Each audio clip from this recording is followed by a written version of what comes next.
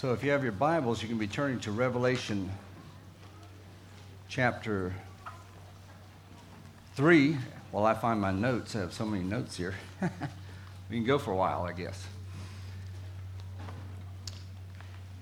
And turn my Bible right side up. Okay.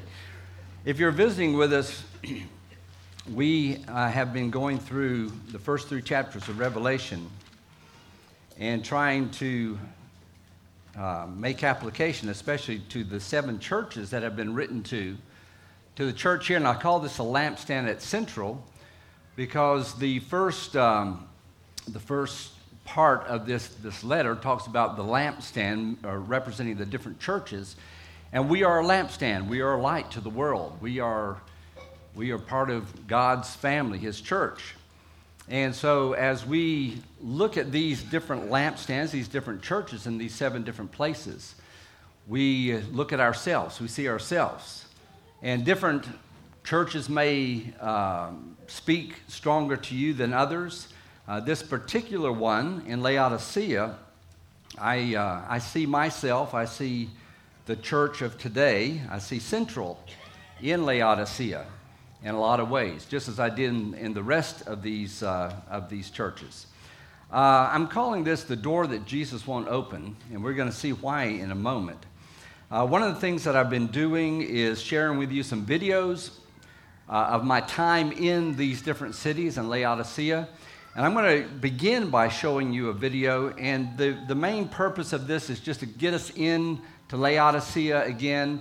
It doesn't have a lot to do with the lesson, but I wanted us to jump into Laodicea, get a sense of it again. I want to show you an interesting aspect of the city.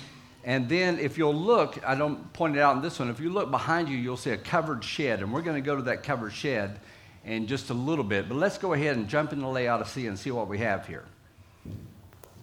So let me show you something really neat. I'm standing in a temple with the gaudy Corinthian columns here. And you can see them, the entrance here. I'm going to get up here and show you what is happening. It's kind of a neat concept that I haven't seen anywhere else. I'm sure it's not the first place, but go up the stairs, columns, and then when you get through here, they built a platform where you can see underneath this. Walk down here, see below you. And what was really funny is a few minutes ago, there was a group of, there they are, older Italian men. I knew they were Italian because they were speaking Italian. And so as they walked on here, they were walking like they were going to fall through, taking very gentle steps.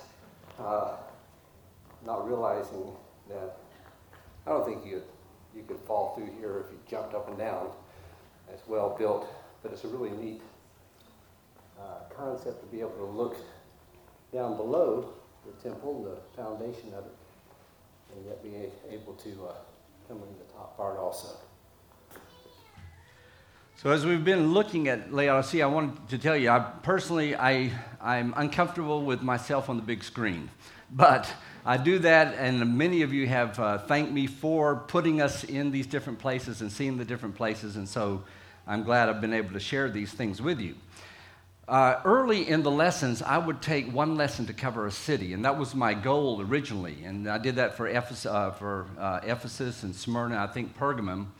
And I was gently rebuked for doing that, and because we were kind of rushing through it. And so we miss a lot if we rush through it. There's advantages of going through it quickly and going through it slowly. So I started taking about 2 lessons per city. And then we've come to the end, and this is the 4th lesson on Laodicea. But I think there is a lot of value in this particular lesson. And the 3 previous lessons, we learned the danger of self-sufficiency. We certainly should not depend on others in totally relying on other people. And that's true. We Americans generally have the thought process, our culture of being self-sufficient, taking care of ourselves. And I know in the last 50 years or so, that's shifted a bit, and we rely on others maybe more than we should. But and I'm not talking about that reliance.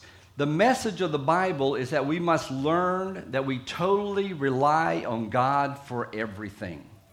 The breath that you have right now, where does that come from? It comes from God. And so we rely on Him for everything. He supplies material things through others, but when He does that, we're tempted to focus on those others and think that we've received them from those people. He supplies our needs through our jobs, but then we're tempted to look at our employer and forget that it was God who supplied that job. I've prayed with people who are desperately seeking a job. Please, God, give me a job. And then they get the job and they thank the employer. Now, we should thank people, sure. But they forget that it was God that gave them the job. And then they forget to thank God that He's done that. He supplies our social needs through the church, through family, through wives, through husbands, through friends. And then we get so focused on those relationships that God has given us that we forget the giver of those relationships. And that's what Laodicea had done. They became so focused on their material wealth, the good things that they had in life, that they had drifted to the point of being what Jesus called the wretched ones. The wretched ones, without even knowing it. And it's when we forget our sinner, when we live our lives through our own power, when we focus on being me-focused instead of Christ-focused, that Jesus says, you are the wretched ones, you're poor, you're naked, you're blind.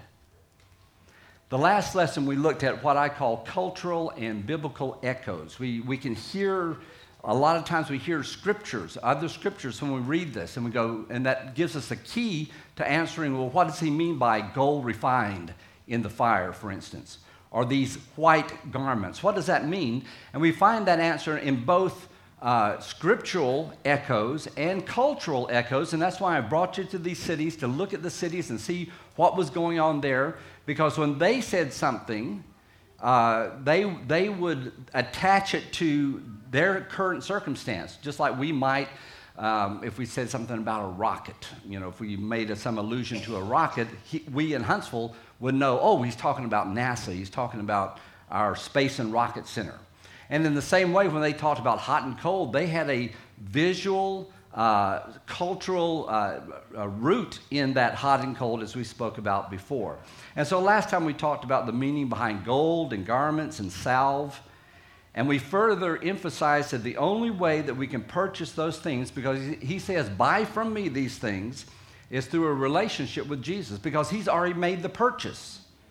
Because how can a person buy something if he's poor?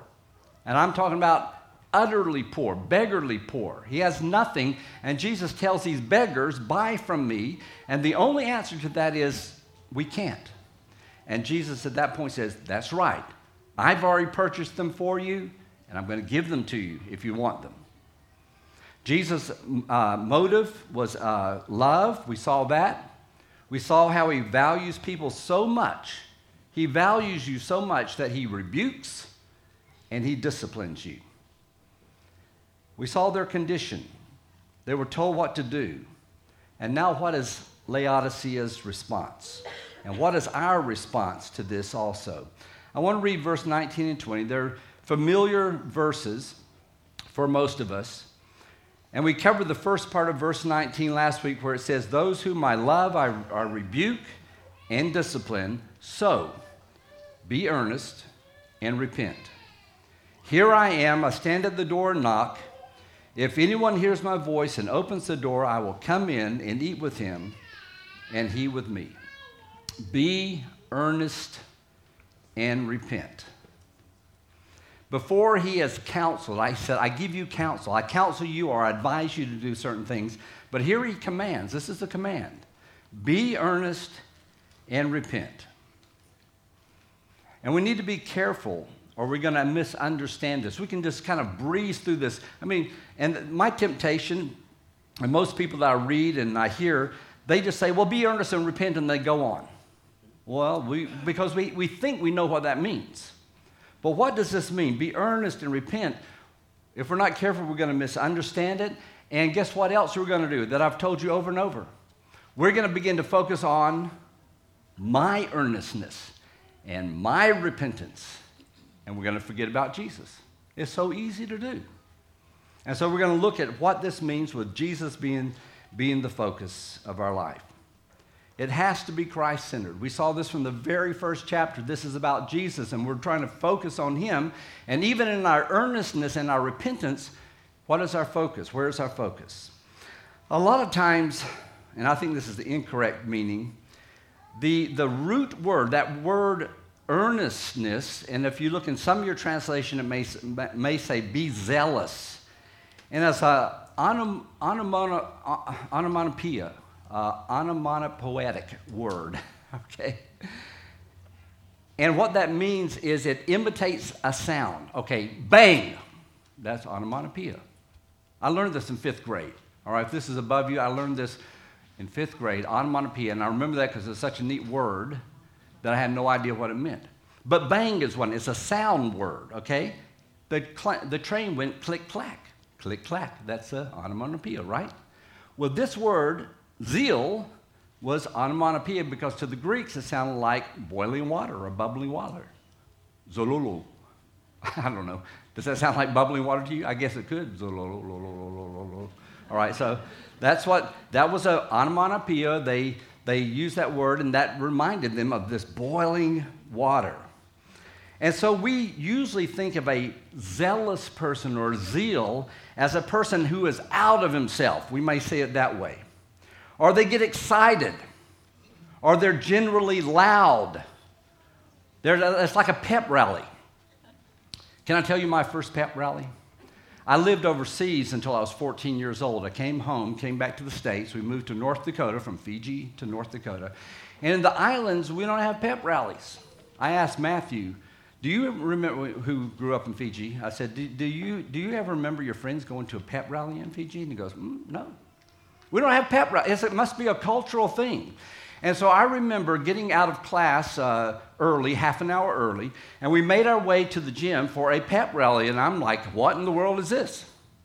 And so I turned to someone I was walking with and said, well, what are we going? What's happening? We're going to a pep rally. What's a pep rally? You don't know what a pep rally is? And so we get there. I had no idea. The band's playing. The girls are out there jumping up and down, screaming at us. You know, we're screaming back at them. You know, it's like, oh, this is a lot of fun, you know. But that's all it is get you pumped up. Get you all excited about the football game that's going to come. And then I noticed that when the band finishes and we kind of walk out. We walk out and we're not excited anymore. That's about as long as the pep rally lasted. And then the football players had played 2 hours later, so the pep rally effect was over by that time. But that's what a pep rally is. And so we look at this and say, be zealous, be excited, be jumping up and down. Be that kind of person. Get excited about God. That's what we normally read when we say, be zealous or be earnest. You're a lukewarm Christian. You're apathetic. Get out of that. Get all enthused about God. If you're not fired up for God, you're not doing the right thing. That's how we normally think of those words. And the problem with that is that we're describing a personality trait more than a God-called character. Does God call us to be cheerleaders? Does God call us to be jumping up and down for him? And I want you to know there's nothing wrong with enthusiasm, nothing wrong with an out of himself person.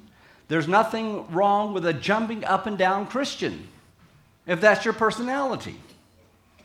But it's pretty odd when that's not your personality and you force it. And you're forcing that thing. I love jumping up and down Christians. I'm glad for them.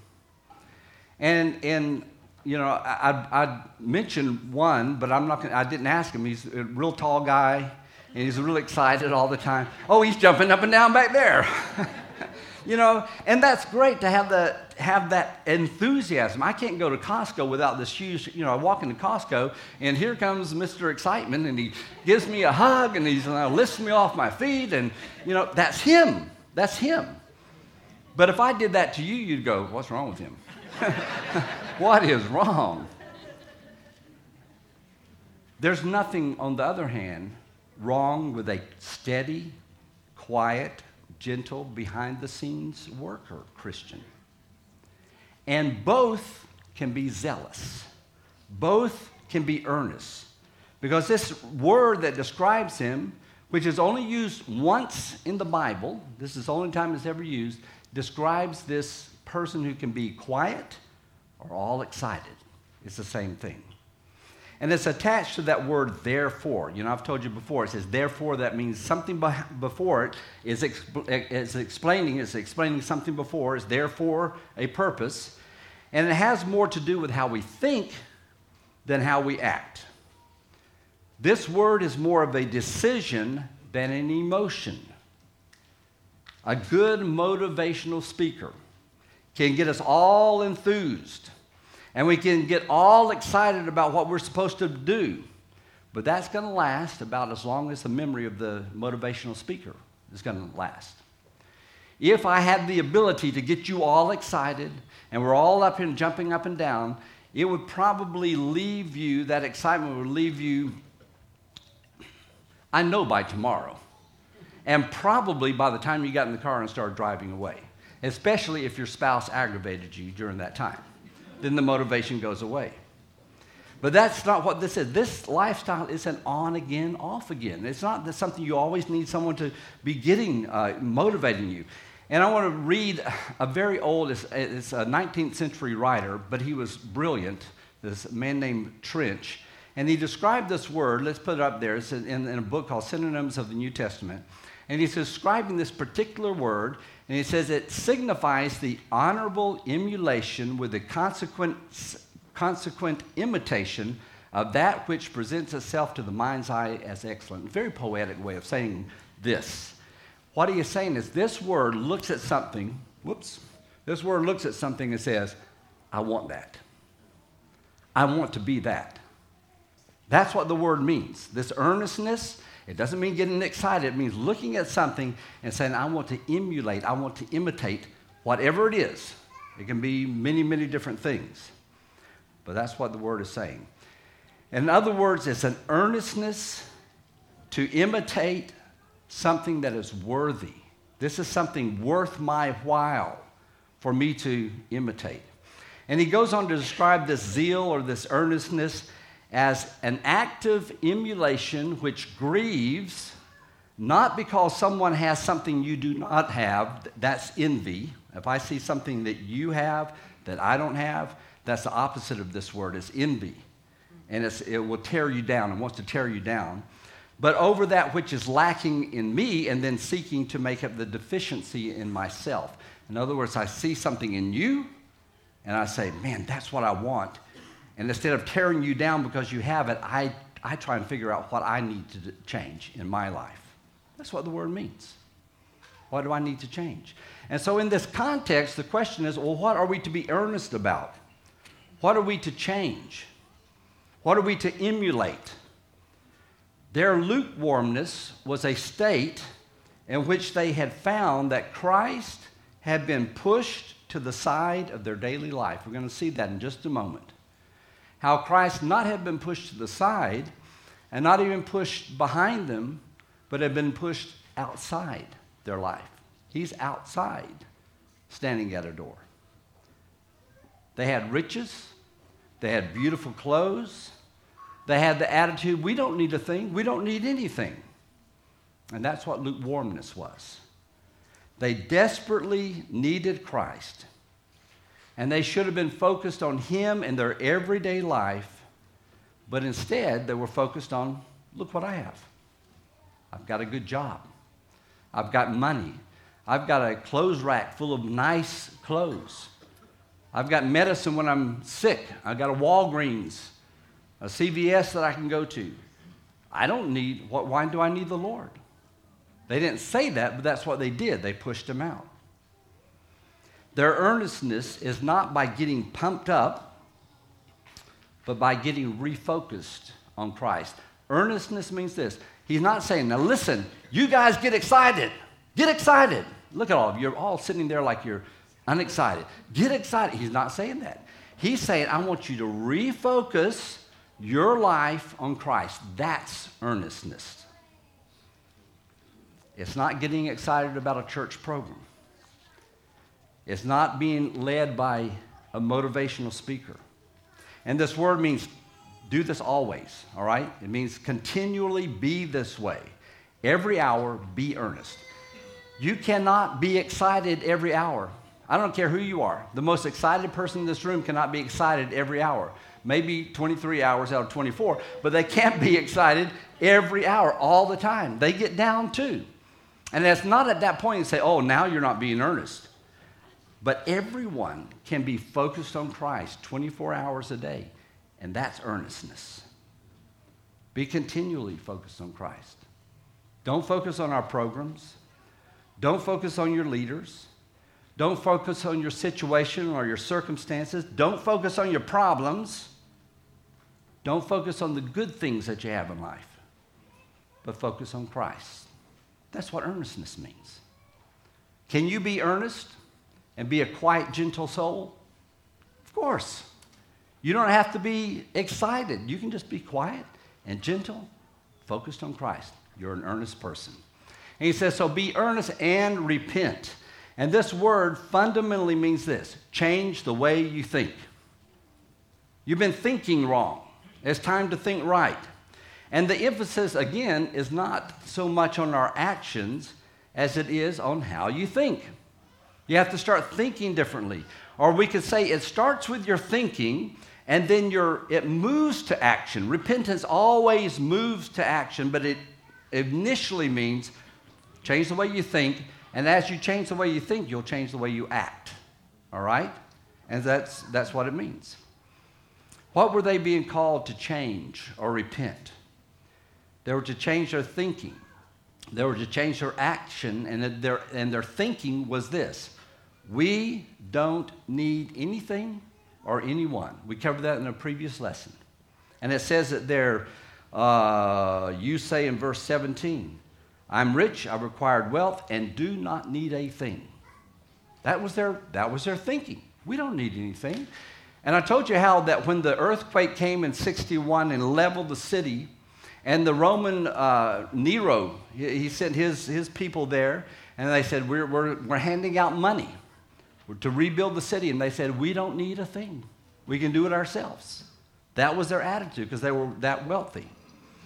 And he says here, now, you need to change that from I don't need anything from anyone to I need everything from Christ. That's repentance.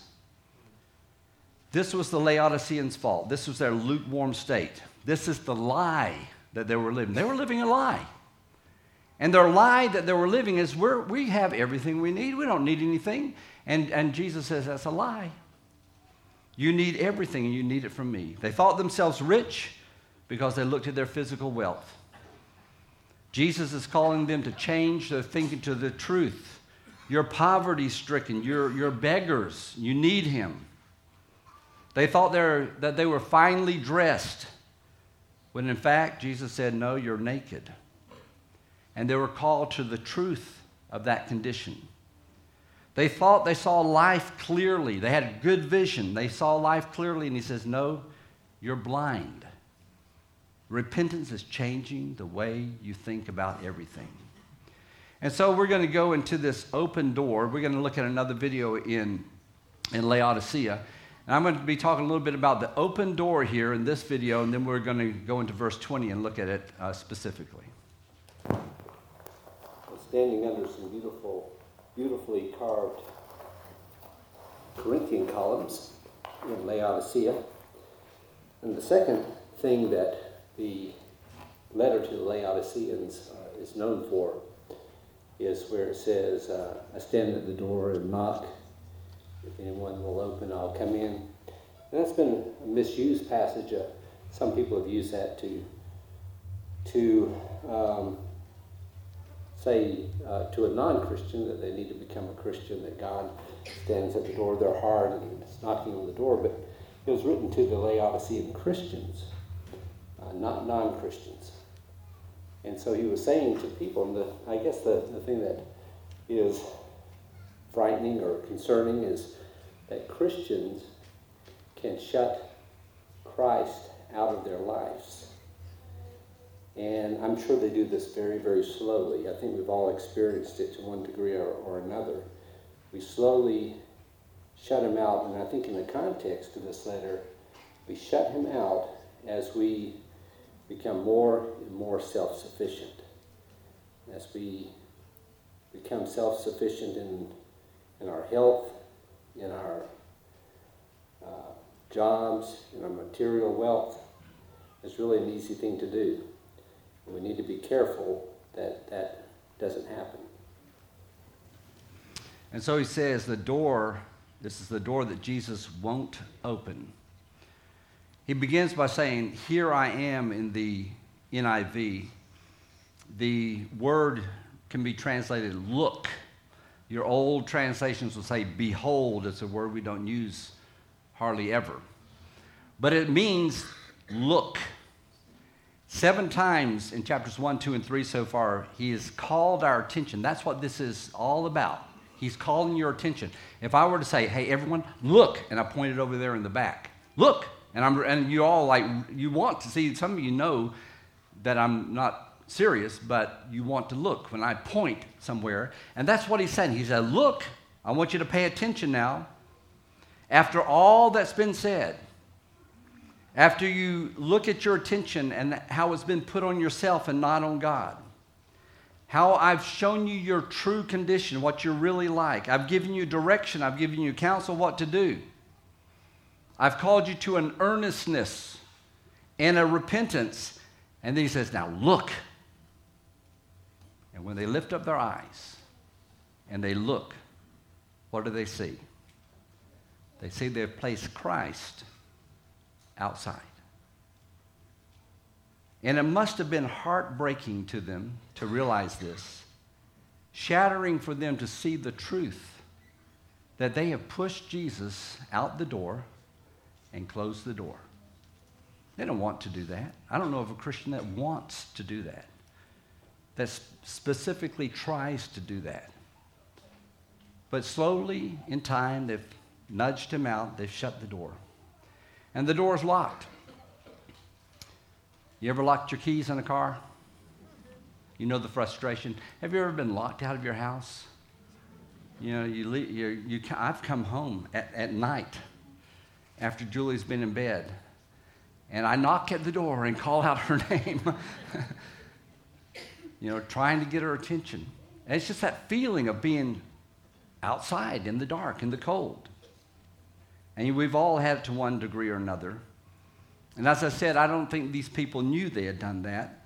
But this letter reveals it to them. And this is what is interesting about this is he has just told those in Philadelphia, the place before, he says, I have the key of David. I have the key of David. And I open doors that no one can shut, and I shut doors that no one can open.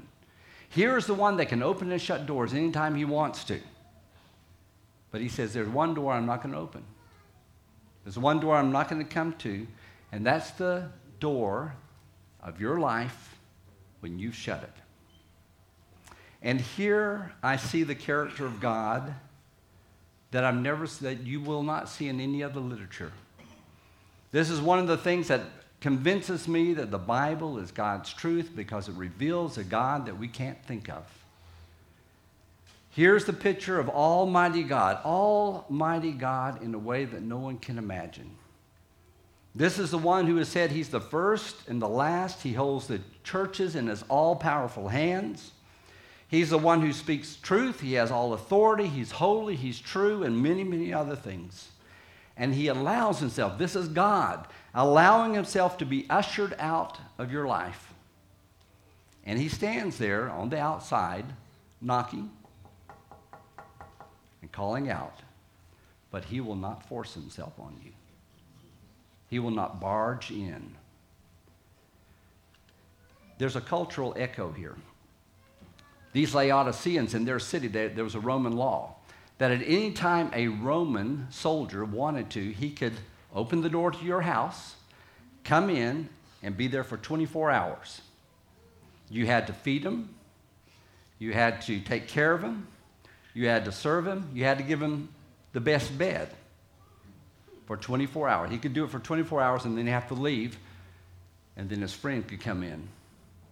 You could host a Roman soldier every day of your life. It'd just be a different one.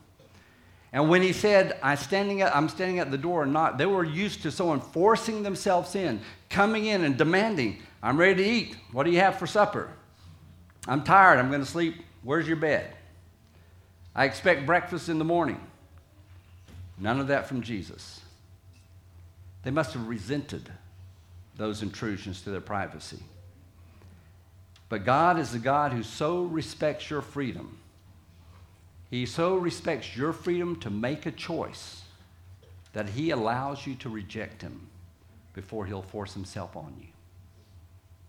And man, when I think about that, and I think that's the God that we serve. That's the God who says, you can come, you can let me in and love, but I'm not going to force myself to come in.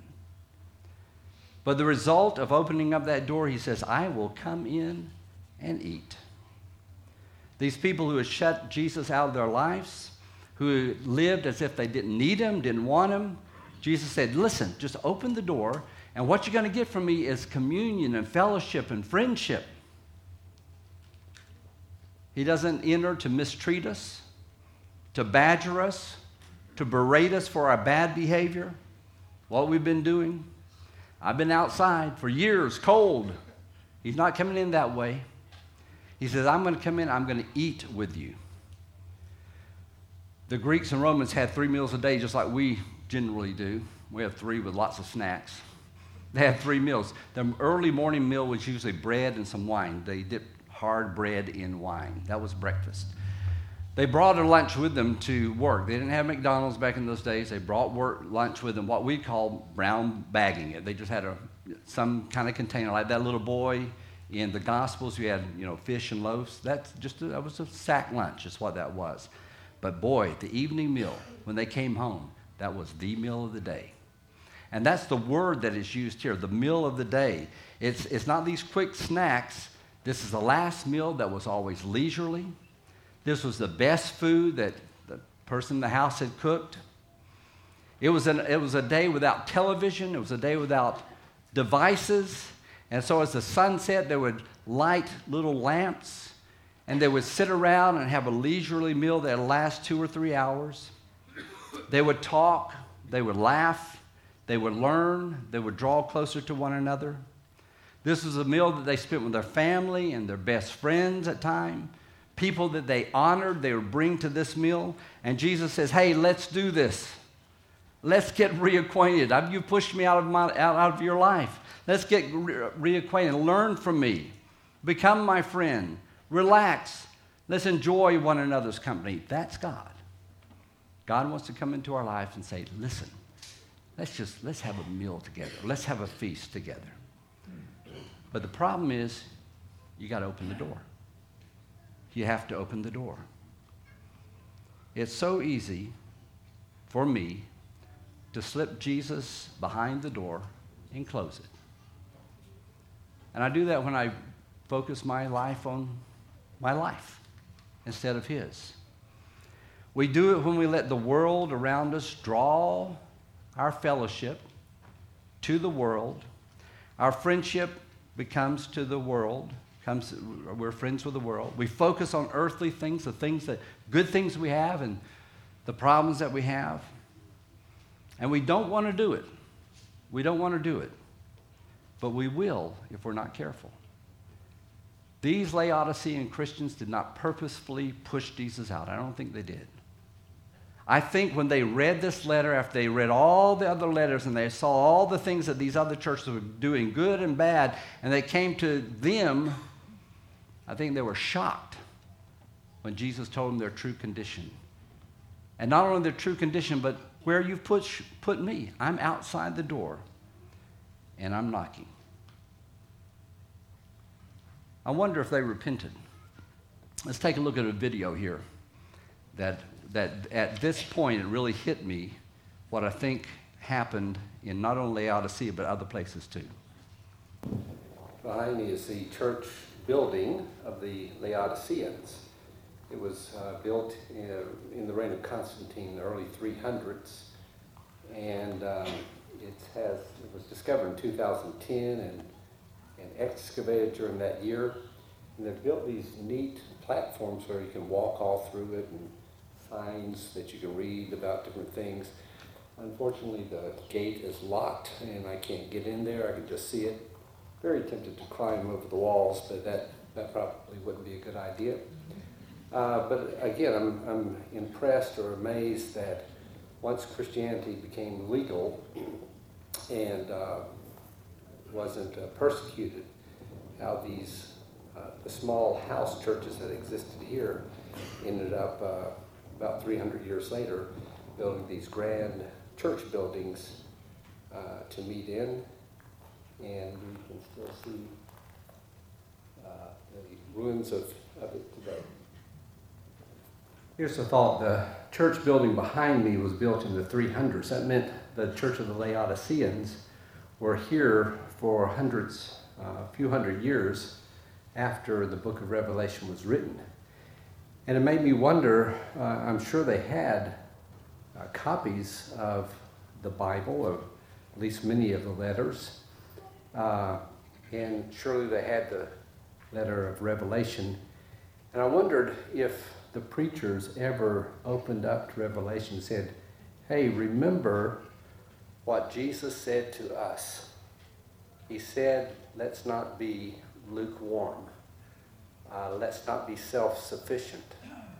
I wonder if that sermon was preached, and I wondered if the people listened and followed the instructions that they were given in that letter, even 1, 2, 3, 400 years after it was written, delivered here, and then maybe re-taught here over and over. About that time, as the third city I went to, it dawned on me, many of the commentaries, things I read, say something like this: these churches did not repent, and there's no church there anymore. But as I walked through, I saw evidence of churches being there for hundreds of years. I think every church repented. Wouldn't you? I mean, if there was a letter that we knew came from Jesus himself, and it says, to the church at Central, I tell you, I know your works, I know what you do, and this is what you are like, and this is what I'm calling you to be. You think we'd just go, well, whatever? I think there'd be some people that would do that. But I think for the most part, people would say, no, God was talking to me. The Laodiceans, they heard Philadelphia, okay, Philadelphia, whatever, that's a city up the road. But this is talking to me, the church of the Laodiceans.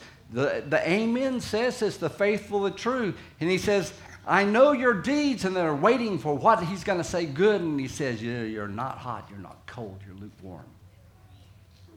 Wow. And wasn't that a sermon that the preachers preached at that church building that was behind me? I know that sermon was preached in that church building more than once. Jesus wrote a letter to us, and he said this, and we're not going to be that way anymore. I want to read my paraphrase, and then we'll close. This is the whole section. Write to the envoy of the ones I called out of the world in Laodicea. These are the words of the one who has the final word in all things, the one faithful and true. He is the one who states the facts plainly and truthfully. This one is monarch of creation. He says, I know everything you do. I know your works and how you spend your energy. You're not a boiling pot of water. You're not a refreshing cup of cold water. Oh, that's what I'd want, cold or hot. In your circumstance, you're tepid. Not hot tea, not iced tea. I'm about ready to throw up, spew you out of my mouth. But you say, I'm loaded, I've become wealthy, I don't need anyone or anything. You don't have a clue. You, and I mean you, are the wretched one. You need mercy. You're beggarly poor. You're blind and can't see a thing. You're walking around in your underwear. Here's what you need to do. Purchase from me pure, refined gold, and you'll be truly rich. I have blazing white garments ready to buy. Then you'll be able to cover your naked embarrassment. Eye salve is for sale. Put this on your eyes and you'll see clearly. I lay out the facts, expose the truth to those I hold in the highest esteem. Those I care for, I put through all the rigors of training and discipline. That's true love. Therefore, your life must be bubbling over in earnest emulation of me. And you must truly make a firm and absolute change in the way you think. Look here. You pushed me out of your life. I'm no longer centered in your thinking. I'm outside knocking on your door, trying to get your attention. If any one of you heard what I told you, you know the sound of my voice. Get up out of your chair and come to the door and open it. You know that I'll walk right in and we'll have a feast. You eating with me and I eating with you, just the way life was meant to be. If you're pushed Jesus outside your door, let him in. He wants to have a feast with you. Open up the door. He's not going to force it open, and I can't motivate you to open it. You just got to be motivated by God's word. If you've heard his voice, open up that door. If you've not ever invited him into your life, you're not a Christian, and it's time for you to become a Christian. You don't know how to become a Christian. I'm not going to spend an hour explaining that to you, but we can sit down together. We can open up God's word and see what he says so you can come into a relationship with him, and you can center your life around him, and you can live life the way it's meant to be. If we can help you, our elders are going to come as we stand and sing this invitation song.